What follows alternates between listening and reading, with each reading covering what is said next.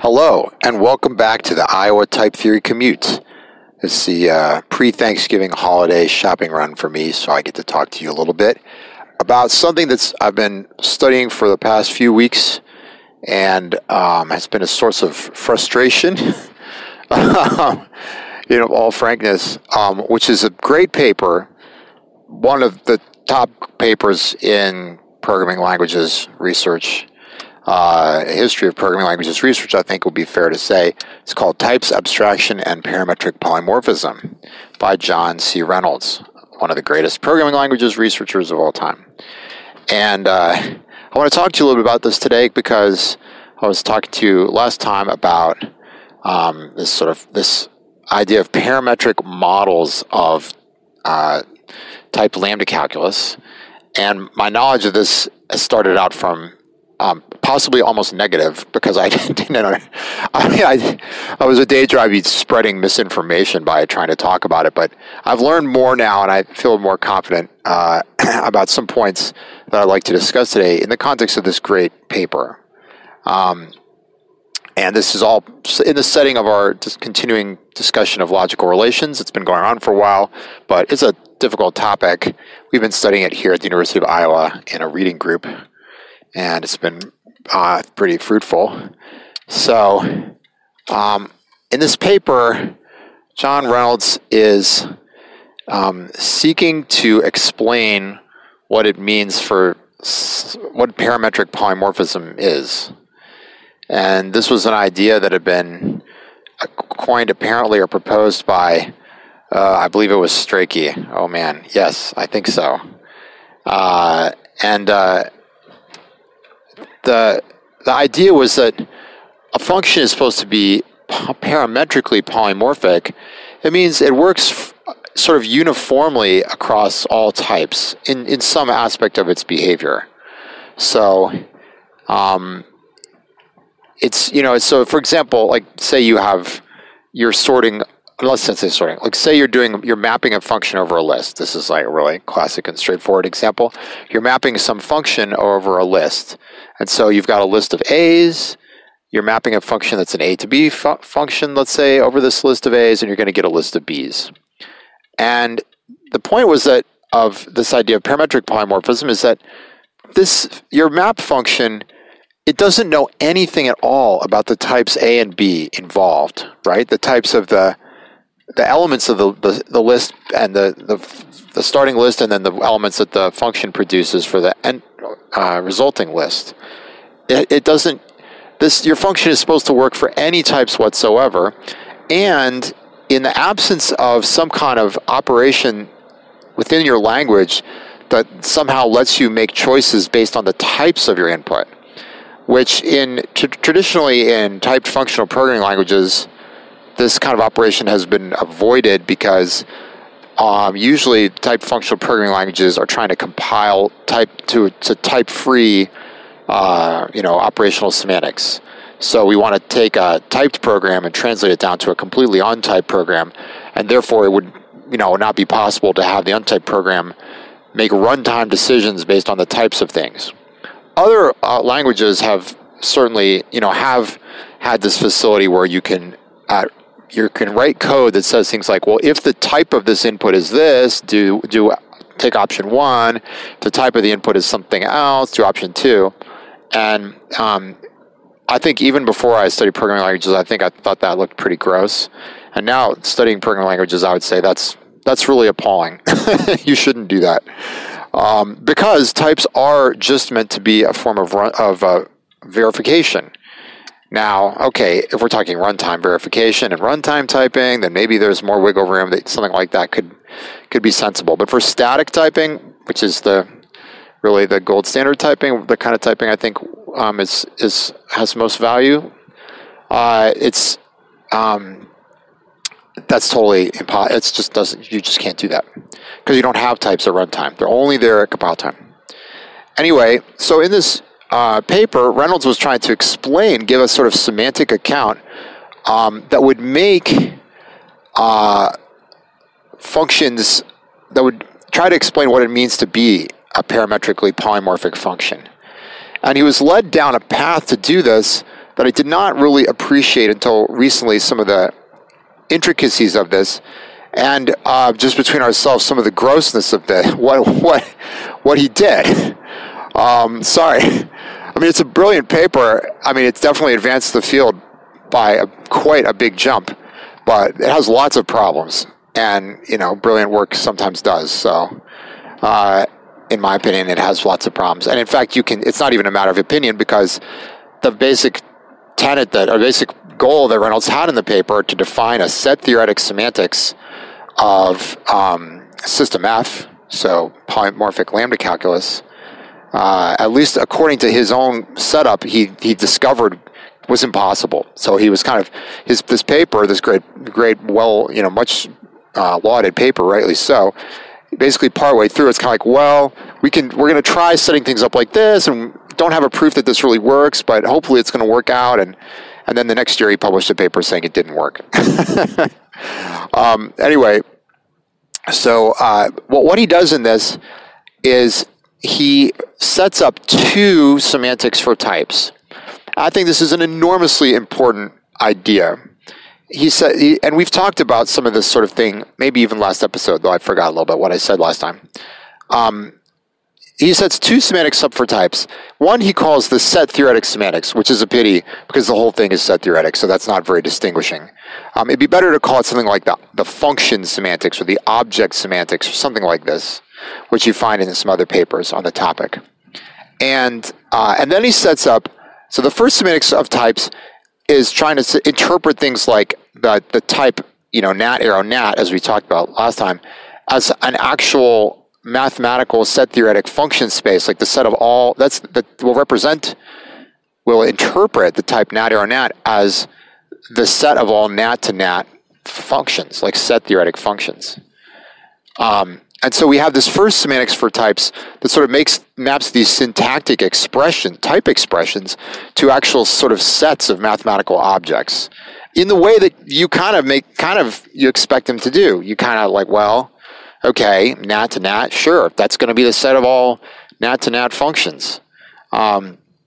We get into some deep waters here, just as an aside, because it's quite critical for the development in his paper that he was working with the type lambda calculus, because, as he was well aware of, because the result was more recent back then, Dana Scott had, just in the late 60s, I think it was, come up with this brilliant way of interpreting untyped lambda calculus into set theory, which was quite difficult because untyped lambda calculus allows self-application, which set theory does not.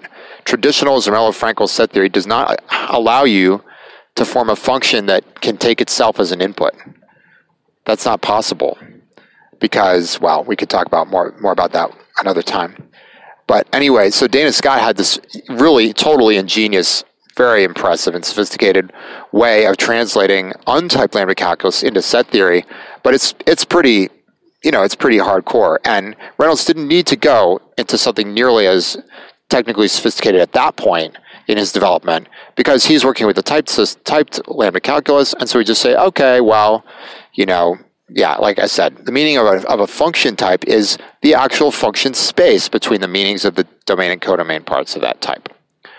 So anyway, so we have this first semantics for types, which is I'll just say the function semantics, okay? And there's then a corresponding semantics for terms. So, lambda x of type nat x, that's a term, that's a syntactic entity. It's just an expression. And he defines a semantics that says that's interpreted as the identity function on natural numbers. So lambda abstractions get interpreted as functions, set theoretic functions. And again, you don't need this really remarkable achievement of Dana Scott's to do that, because the type structure keeps everything pretty straightforward. And so you just say, you can just, by induction on the structure of the type, you can interpret terms that have that type. And so this is all very nice and unsurprising really nowadays, I guess. I don't know how unsurprising that part was at the time, but I don't think that was anything too into outer space. But the really clever part was it's saying now we're going to define a second interpretation of types. as binary relations on what? On those things we got from our first semantics for types. Right? So you have a type A, okay, and our function semantics says, all right, that's some set of mathematical objects. And now the relation semantics for the type A is going to interpret the type A as a binary relation on that set of mathematical objects. Okay, and so what relations are these that the semantics gives you, the relational semantics gives you for types?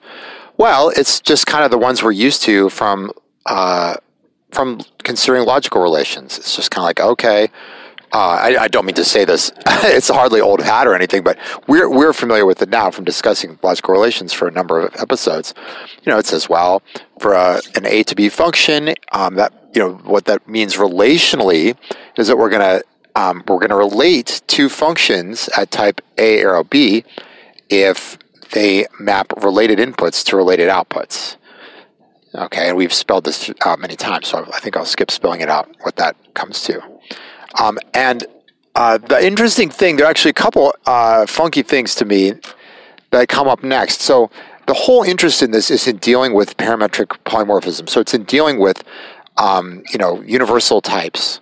So in system F, you can form these types like for all x, x arrow x.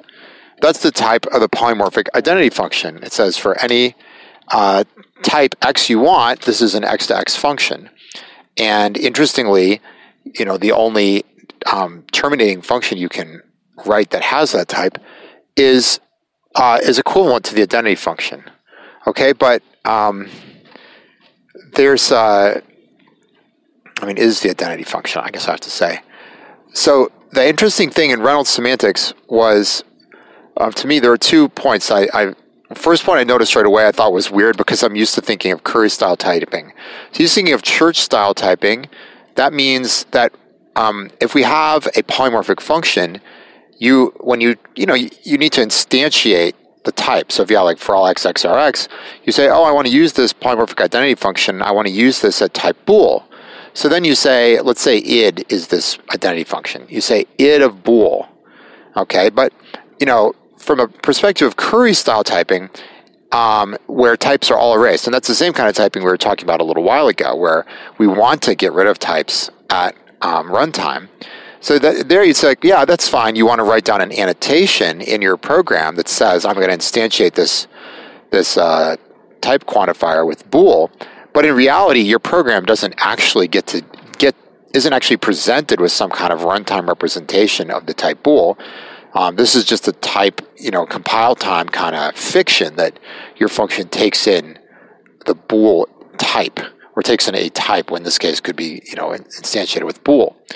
But in Reynolds semantics, the first thing I noticed when I saw this was kind of, oh man, this is kind of, to me, not really true to computational reality.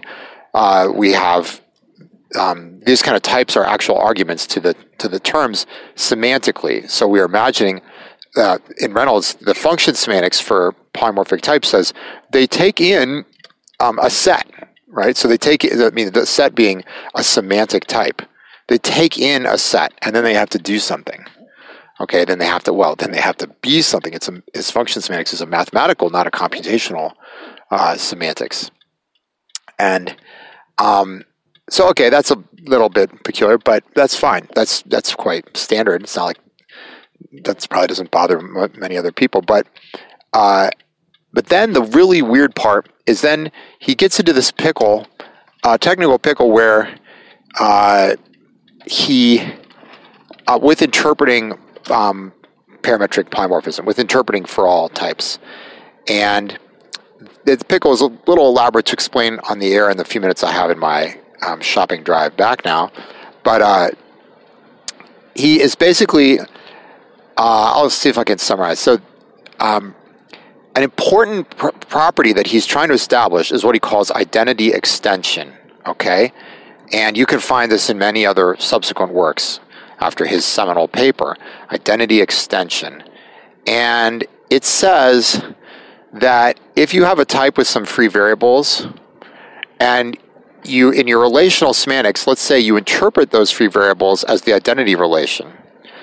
Now we're in a mathematical semantics, so we're talking about absolute set theoretic identity for the particular type in question. So if you have a type variable, let's see, no, how does that work? Okay, I'm a little unsure about that point. If you have a type variable, it's okay. The basic thing is we're interpreting our type variables as the set theoretic identity relation. He says, well, the meaning of a type is then also the identity relation. Like he proves his theorem that for all types in his system, in system F, that the meaning of that type, if you interpret any type variables it has as the identity relation, is also the identity relation. And when I saw this, what's been frustrating to me studying the paper, and I've been wrestling with this kind of, so we basically have this enormously elaborate, well, fairly elaborate and technically complex definition of the identity function, like our identity relation.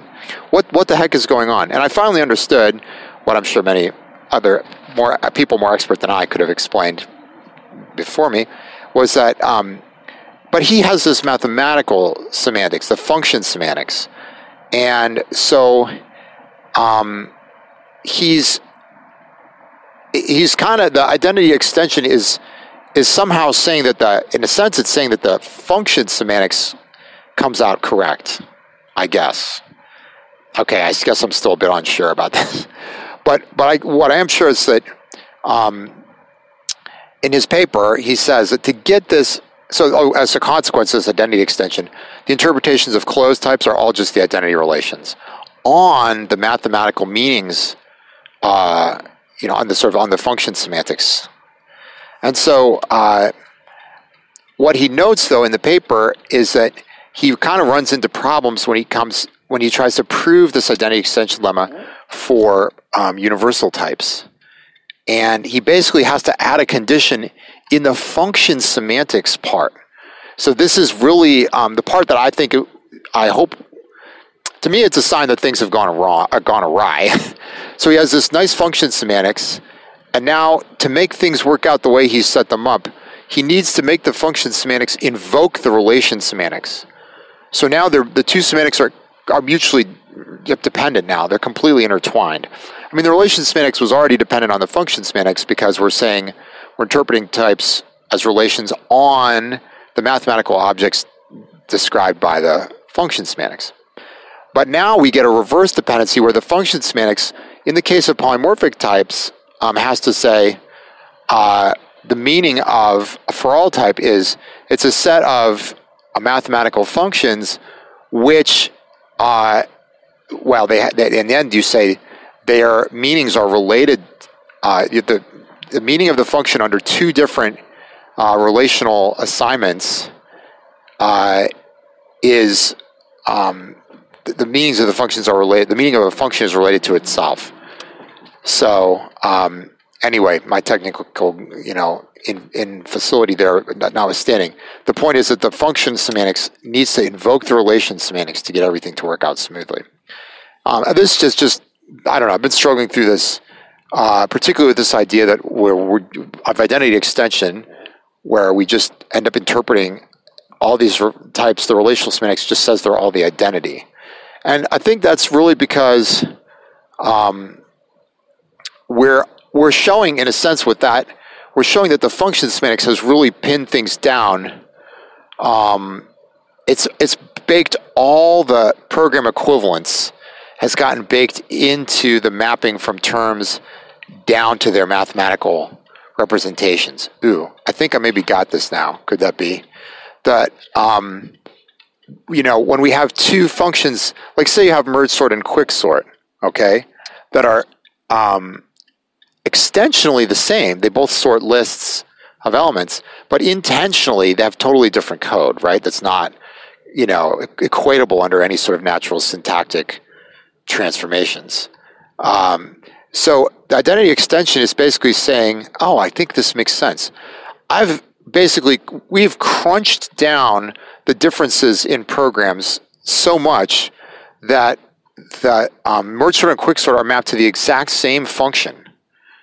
And hence the interpretation of the type list to list, the relational interpretation of that type can just be the identity function, the identity relation, because merge sort and quicksort are, related. They have the same extensional behavior, and we've squished them down to the exact same mathematical function, which is an impressive achievement, and definitely one worth reflecting on. And subsequent papers have extended this to fancier type systems. They've extended the semantics to try to deal with the fact that the Reynolds semantics, as he discovered the very next year, wasn't going to work out, set theoretically. So anyway, types abstraction and parametric polymorphism. We're actually, in our reading group, we're preparing a little key to some of the notations in the paper, because the paper is beautifully written but quite dense. The notation is really quite nice but also really dense, and there's a fair bit of it, and we're actually trying to make a little key, which maybe I'll post on my blog or something, for those who try to study the paper and trying to wade through the technicalities. So, okay, well, it's been a long episode here, but then don't get a chance to release these too often. So thank you for listening. I hope you're well wherever you are, enjoying good vaccine news, if nothing else. Take care.